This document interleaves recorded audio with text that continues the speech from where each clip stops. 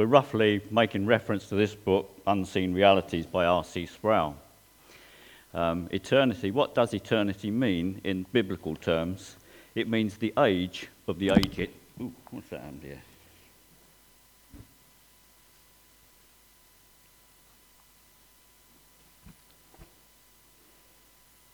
Maybe that'll work. The age of the ages. The age of the yes? Good morning. The age of the ages. If you read Bible history, you can if you're a dispensationalist, you will make a lot of the different eras and ages in the Bible. You can say that there's the age of the law when the Bible was given, and the Israelite people lived under the law that was given in the Old Testament. There are other ages that we sort of out there in space somewhere, the age of innocence and the age of Aquarius and all that sort of thing. But they're out there in cyberspace somewhere, or not cyberspace, just space maybe. And, people actually trying to determine a period in which has influenced their lives. And the actual age of the law in the Bible has influenced the whole world, really, when you think about it. You think of the 10 Commandments that were given. And very largely, the world lives under that moral code, in a sense.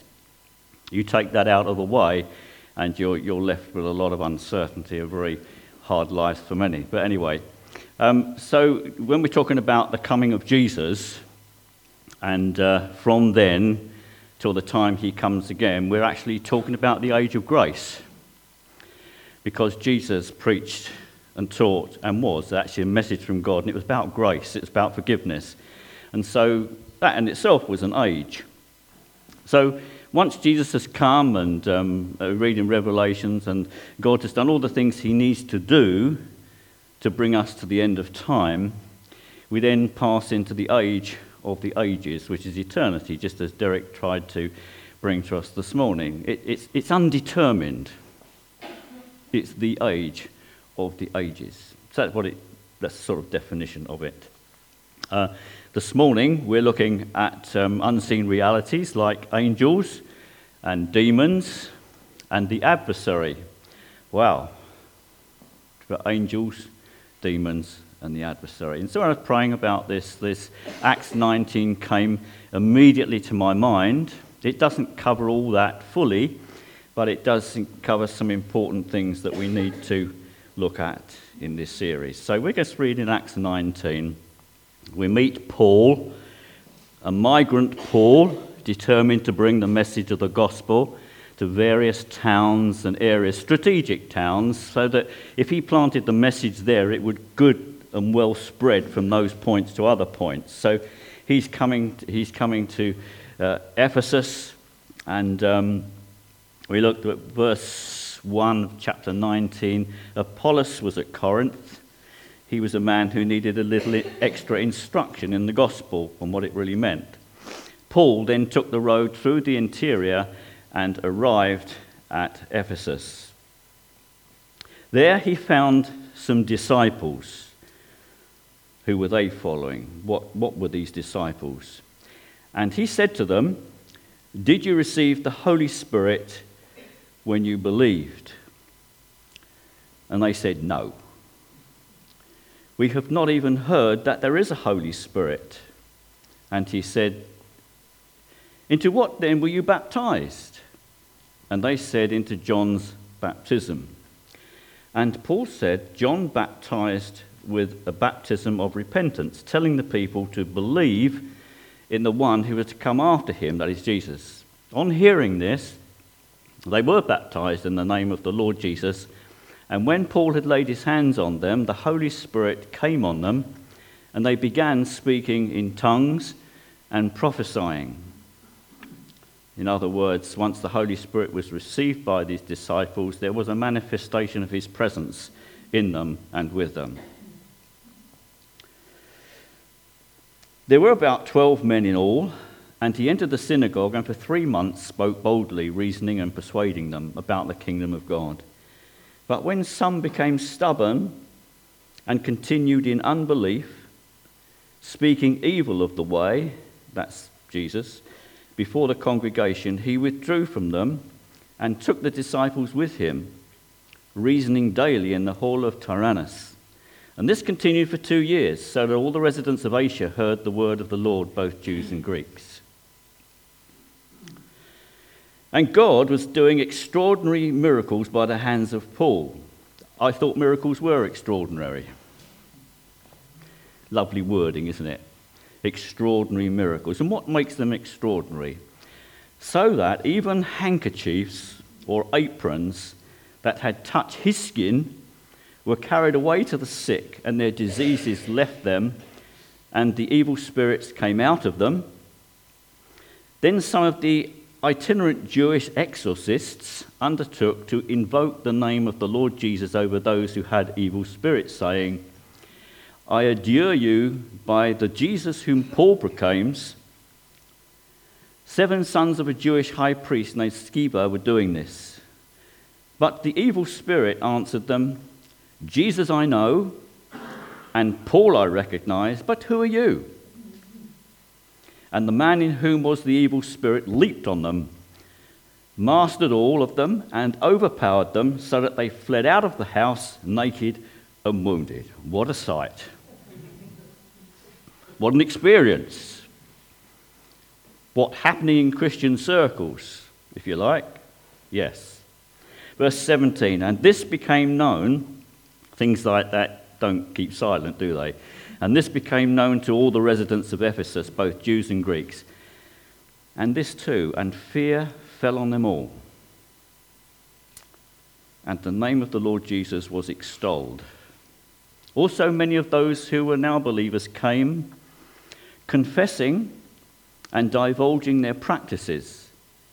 And a number of those who had practiced magic arts brought their books together and burned them in the sight of all. And they counted the value of them and found it came to 50,000 pieces of silver. So the word of the Lord continued to increase and prevail mightily. Lovely account by Luke, telling us exactly what happened and why. Eternity, realities. Eternity, the realm of the spirit, angels, demons, the adversary, realities. Last week, John opened up our series by talking about heaven and asked the question, is actually heaven the same as paradise? We all have probably different interpretations. When I think of paradise, you know what jumps immediately into mind? The scene in the Garden of Eden, that sort of thing, you know. And then from that, it usually goes to holidays. And then from holidays, it goes to what really retirement really is, actually doing nothing and in a lovely sunny place. And so we sum up these things in our mind, don't we, what paradise is like. And so John asked the question, is heaven the same as paradise? And what makes heaven heaven? The conclusion was that it wasn't so much the general concept of paradise, but being in the unrestricted, unhindered presence of Jesus. You know, I don't know if you had this experience. You probably have. We all know each other here, and sometimes there's sort of a freedom of relationship between you, and yet with other people that doesn't seem to be that connect. I mean, I get that. I know what that is. I'm not a very social person. I'm a bit of a loner, and so I'm not very easy with things socially. So I find it difficult. And other people find that too. But you know, there's some people you don't find a connect with. You don't find a connect with. And, you know, when we're in the presence of Jesus, there'll be nothing like that. We will feel the same as he is. And we can't understand that. Because we have been made into his image. More and more. Our life down here leads us up to that point, and we become more like him. So we won't feel ashamed. We won't sort of feel naked, as it were, without anything. We should feel fully satisfied and fully in person as what he is. Unhindered. An unfettered relationship with the one that we worship now.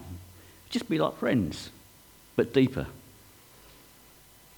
I think the hymn writer put it, I shall know as I am known. That's what the hymn writer said, I shall know as I am known. So, this presence of the Lord Jesus. John also in passing mentioned hell. So we could ask, what is hell and what makes hell hell? And the point really I want to make about this, with many ideas about hell, even from the biblical perspective, talking about lake of fire, gives us the impression of physical suffering. But if we look at it intelligently and practically, fire burns up stuff so there is no more. And so what is it? What are we thinking about here? It's as Jesus described it when he told the story in the New Testament. Hell is actually a place of torment, because he was talking about Dives, and he said in hell, in torment, he looked up to see something he couldn't touch and something he couldn't reach, because he said now there's a great gulf fixed so that he can't come to you and you can't go to him. Total separation, but consciousness and understanding. And so what makes hell hell? And I would suggest this morning that we need to look more at the spiritual suffering of hell. We're not going to go into that this morning, but I need to talk about it in person, because we're thinking about unseen realities, the realm of the spirit, and it won't be necessarily physical, it will be more spiritual. Just think about this. Primarily, it's the absence of Jesus. So all the good and all the wonderful things that Jesus does for us, he won't be there, and neither will be any of his person or any of his goodness. And we all try and put it into words, and it's very difficult to put it into words what hell is really like. But we need to know about it, and we need to know, as Jesus, be warned about it, and we just need to see it in a greater way of suffering than we've ever seen it before, so that we actually make sure we don't go there. Paul said, if in this life we have hope, we're of all men most miserable, because there's more to come through Jesus. So I tried in a little way to say some words. The absence of Jesus, where a riot of regret and remorse and blame. Have you been in a situation? I occasionally watch The Apprentice, and it's all blame. Have you noticed that? It's all blame when something goes wrong. Someone tried to blame someone else. No peace. What makes hell hell? A riot of regret, remorse, blame, levels of disappointment beyond anything ever experienced here.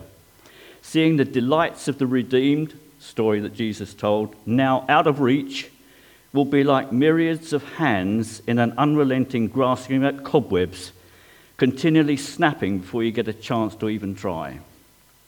No hope. Total separation from all that everyone else is enjoying. And this little phrase, it's not a doctrine, it's anything like that, but it suddenly came into the mind, so I'm just going to put it to you. You know, the Bible refers to hell. Jesus underlined the story how that torment will be the ultimate experience eternally. There is no possible reversal of your decision there, as Jesus also made clear in history. What would it be like to be killed but never die? You say it's a stupid phrase. But God has made us with a spirit that's eternal. It's just a thinking phrase, all right? Would it be like to be killed but never die? And so we need to ask ourselves the question, what is it that makes man special and sets him apart from the rest of creation, especially other living creatures? What is it that sets him apart? I just want to refer to one or two verses in Genesis. We read that God had made the animals. Now, I'm not an evolutionist, I'm a creationist. But if the point was pressed, it says about the animals, let the earth bring forth the beasts. Okay? Let the earth bring forth. When it comes to God creating man, it said God formed him from the dust of the earth, and God breathed into him his own breath, eternal breath, the breath of life, eternal life, and he then became a living soul. That's the difference. He sets apart from the rest of creation. God took special road and a special pathway to create man in his own image, as it were. So, with the spirit of man now tethered to the body, an inseparable way, in harmony, we have a spirit, we have a body, and that makes us a soul. That made him like a body that lived eternally. So nothing could interrupt his life at that point, causing him to be separated from God, nor even separated in his own makeup, separating his spirit from his body until they both transgressed the boundary that God had said. And then what is said later in Scripture became true. The soul that sins, it will die. There is no permanent, eternal, harmonious tethering of the spirit and the body now. It means there's that no harmony there, and it's violently torn apart. Violently torn apart. Some indications of this are seen in the story of the woman in the New Testament who had severe menstrual problems. She had the issue of bleeding, and it tells us that for many years, 12 in actual, I think it was anyway, many years she had suffered under the hands of the doctors. She had spent all her money, and she was now growing worse rather than getting better. You say, well, why do you say that? Because here was a woman at her wit's end. Here there was no help for her outside of Jesus. And so she reached out to his garment and she touched the hem of it and she said, I will be made well. But the point is that when the body suffers, the spirit suffers. And when our spirits suffer, like being depressed or something like that, you can get very tired or your body can ache. And so there's that disconnect between our spirit and our body. When Jesus made Adam and Eve, that was not so. In actual fact, the spirit being in the body made him an eternal living being. But when sin came in, when they disobeyed God, that tethering was broken and there was no harmony between the two. So it needed something to put that back together. In reality, we find that in Ecclesiastes where the writer says, when we die, the spirit, it can't hold on to the body any longer. It returns to God who gave it. So there's a total disconnect now. But in Jesus Christ, that can be restored. And that's the wonderful thing about knowing Jesus Christ as our Saviour. He puts it all back together and then makes us fit for heaven. So that when we are raised from the dead, the spirit now is joined up with our body once more. And we're now perfectly related to God. So the spirit of man, that bit of us that we can't see, but only joined to our body, makes us unique as individuals. We are all different, but we are all absolutely unique. There's no one else like you, because you are God's own when you come to know Jesus. Not someone else's, you are his possession. So we're talking about the spiritual. And so in this chapter that we've read this morning, we're talking about spiritual activity. We're talking about things that Paul found as he moved about.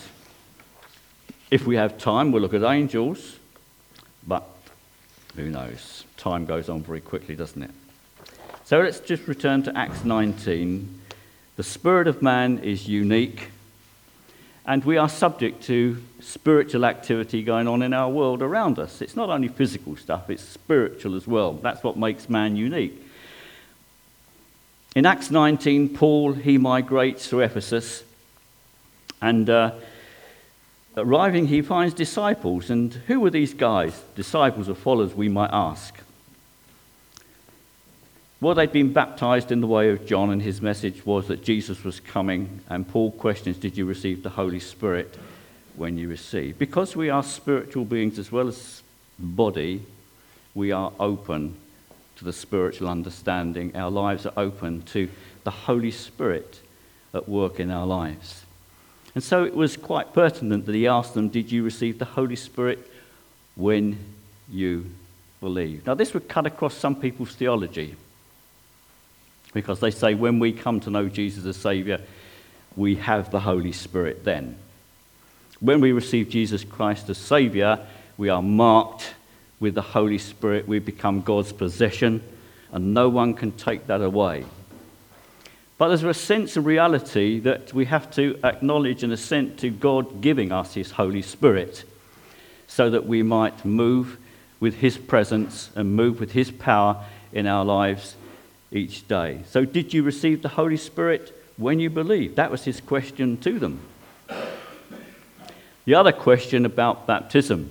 His people with two baptisms, ultimately, when they'd been baptized. They had been baptized into John. Now, what does that really mean in base terms for us today? Well, it means they were baptized as a matter of conformity. They were baptized as a matter of requirement and law. They were baptized into John. And actually, they did what they did. They were baptized as saying, well, I know Jesus is coming, and I want to be part of that preparation from when he comes. So it's a baptism of repentance. When we come to the other baptism, which they were baptized afterwards when they believed in Jesus. They were baptized in water. And that was a baptism of conversion. Now, the two are different. Now, why I'm saying this is because we live in a strange setup in this country, and maybe other countries in the world too. And some people have been christened, and they call that baptism. And other people have been confirmed, and they call that baptism too. And I'm not rubbishing anything here. But what I'm saying is, if we rely on the fact of christening as a form of our baptism into the name of Jesus, the Bible doesn't support that theory. So, if you're relying on that, you need to be baptized into the name of Jesus. So what Paul is saying is here, you're relying on a baptism that's actually not relevant now. And so they were baptized, we read, into the name of the Lord Jesus. Now, also, the baptism of John was a practical thing. It was more practical, but when it comes to the baptism into the name of the Lord Jesus, something what's already happened, it becomes spiritual. It's actually my first submissive step to the one who died for me. That's spiritual. In my submission to Jesus, my Saviour, I am being baptized as a demonstration of what I believe here. And as John has said before, it's an enactment of what happened to me when I believed in Jesus. I died, and Jesus lived in my life. The two baptisms are different. One's conformity, one's conversion. And so, sometimes there's a need for that in people. We live in that sort of culture today where people haven't been reminded of what the Bible's really saying. Baptism into Jesus' name doesn't really actually do anything. It doesn't save us or do anything like that. It's my first step of obedience. It's my spiritual submission to say, I don't live any longer. It's Christ who's living in me, and it's his power at work in me, and I want to show that to the world around me. That's why the baptism into the name of Jesus is important, because that is spiritual.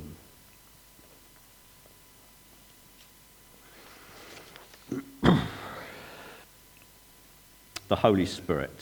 the question that Paul asked. This question by Paul to the disciples sort of puts an awkward tangent or slant, a completely different line of thought to the belief that once we accept Jesus, we simply officially agree to the Holy Spirit's presence and activity in conviction of sin and revealing Jesus as Saviour. Maybe we accept his work, but not his person, personally, the Holy Spirit I'm talking about. When we went on our trip to Malaysia, I was preaching there, and I found it a bit of a struggle. And there was a main body of the church, and then at the side, I've said this before, so I'm just repeating myself, okay. To the side, there was a little outside bit on there, and there was actually nobody sitting in there whatsoever. The main body of the church was full. And it just went across my mind, the Holy Spirit was in there on his own. And I thought, he didn't seem to be welcome in the congregation of the church. They were good people, and as far as biblical truth is concerned, but they were more, what shall I say, intellectual about the way that they lived. There seemed nothing about the radiance, nothing about the joy. They were austere, they were sincere, they were robust in their faith, but something was missing. I just knew it was missing.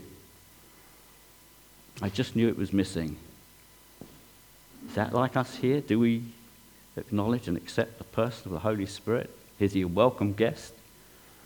At our gatherings, is he welcome? And so Paul knew something was wrong. And so he said to them, did you receive the Holy Spirit when you believed? Their answer is, and this is quite strange, we haven't even heard that there is a Holy Spirit. Now, Bengal is a name that you won't know, but he was a Greek theologian. He wrote a commentary in Greek, and he did all sorts of things in Greek because that was his area. But he said he can't understand. They could not have followed Moses or even John the Baptist without having heard of the Holy Spirit. So what does that mean? So he suggests that they had not been made aware of the need to receive the Holy Spirit. His presence and baptism on earth and in the context of the authentic church. So I just want to ask you the question, have you ever, in a sense, publicly received the Holy Spirit? We can receive Jesus as Saviour, and that's good. And I prayed with a few people back in C Street who came forward they intentionally said, I received the Holy Spirit. And there need to be that stepping forward of saying, yes, I receive the Holy Spirit. I want him. I want him. I want him. I need him. We can have Jesus as Saviour and ignore the work of the Holy Spirit. Ignore the work of the Holy Spirit. So, simply a reception of the Holy Spirit engages us for life and spiritual participation in the body of Christ. I just want to ask you the question, do you ever experience that you're here on a Sunday morning, but you don't really feel part of it?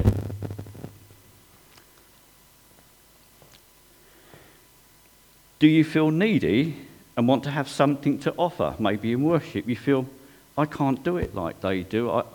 That's not me. These are just little indicators that we need to receive the Holy Spirit. He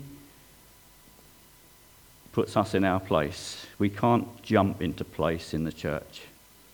He places us in the church. And it says later on, the Holy Spirit gives gifts to men. It's his work.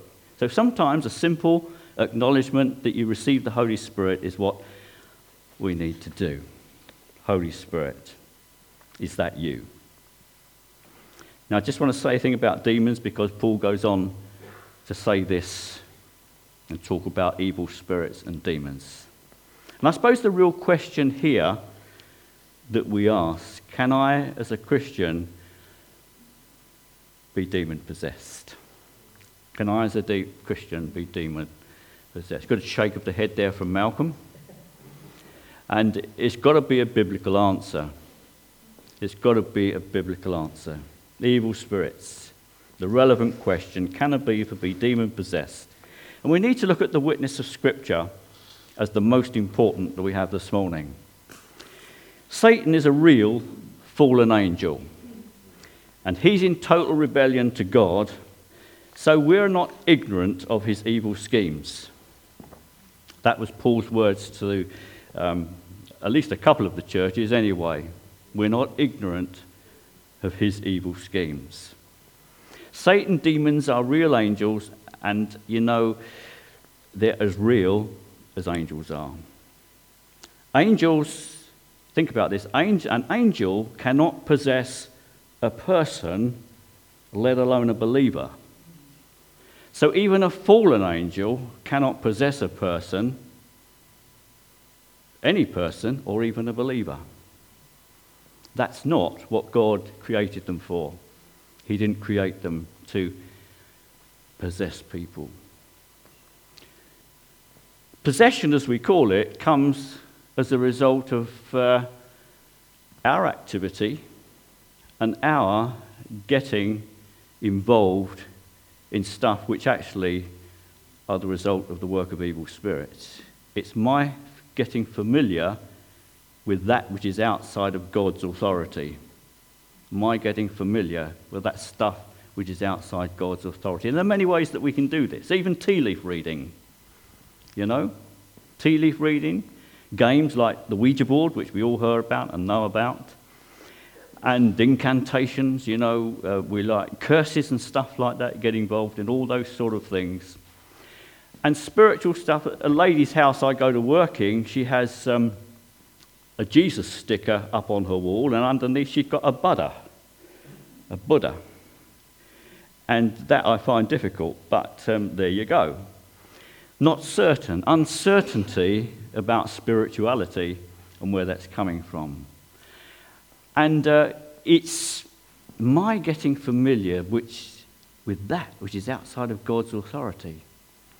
We can be drawn in by TV programs, which are about horror and all sorts of things and about evil. We can be sucked in, and it's being sucked in, we become part of it.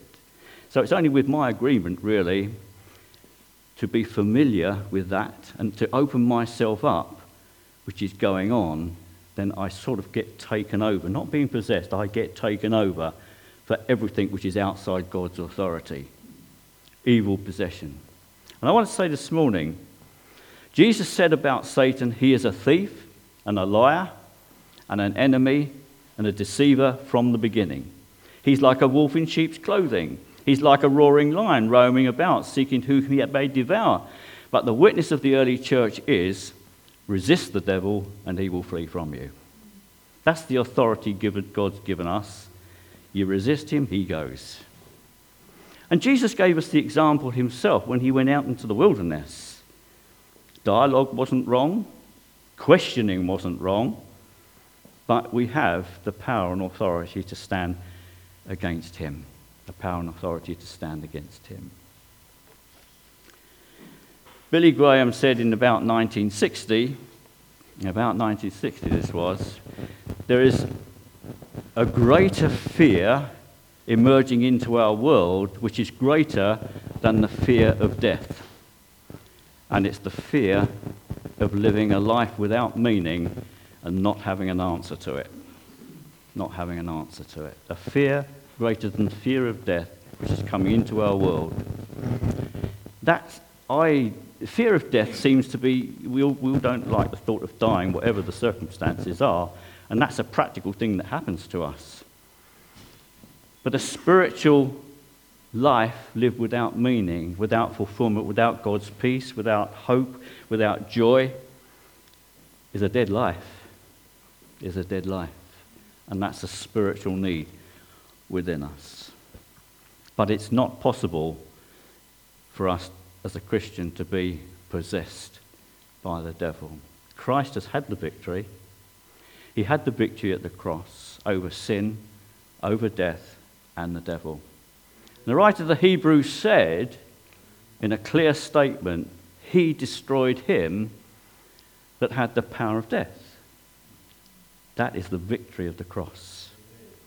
So when we come to know Jesus as Saviour and we give our lives to him, we've declared our faith in baptism, we are distinctively God's chosen and God's possession, and nothing can touch us. But we can be affected by things around us. And something happened in this passage we read this morning that needs to be thought about and which is possible to do. To think back in our lives, and if we've had any association with that which is outside God's authority, it's actually, the books were burnt and stuff like that.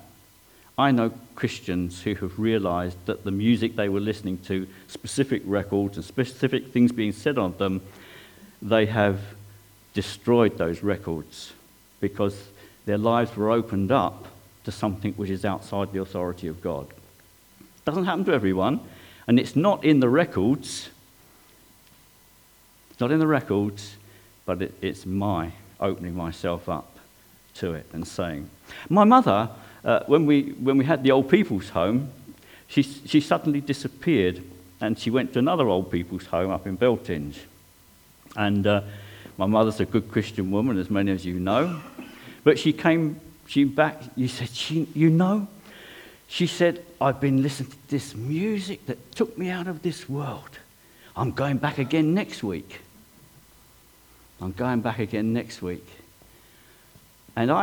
something in my spirit detected a danger.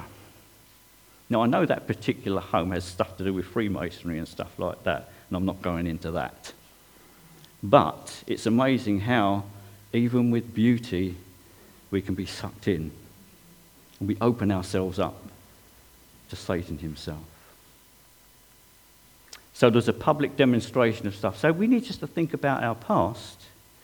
If we've been involved in anything that's outside of the authority of God, it does actually need to dealt with. Need to be actually, as the Bible says, repented of.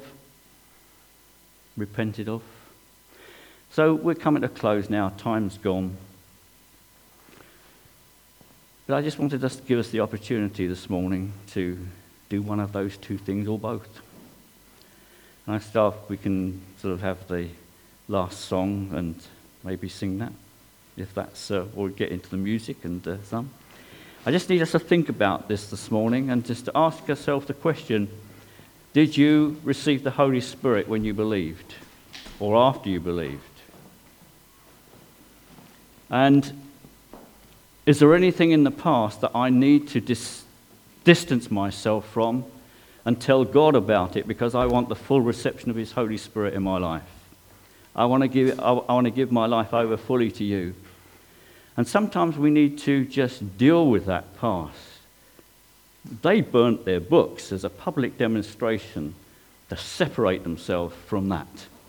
And sometimes just here in this quietness of this place and the friendliness, you just might need to step forward and say, God, I'm done with this. I want it out of the way. I just want to be wholly yours.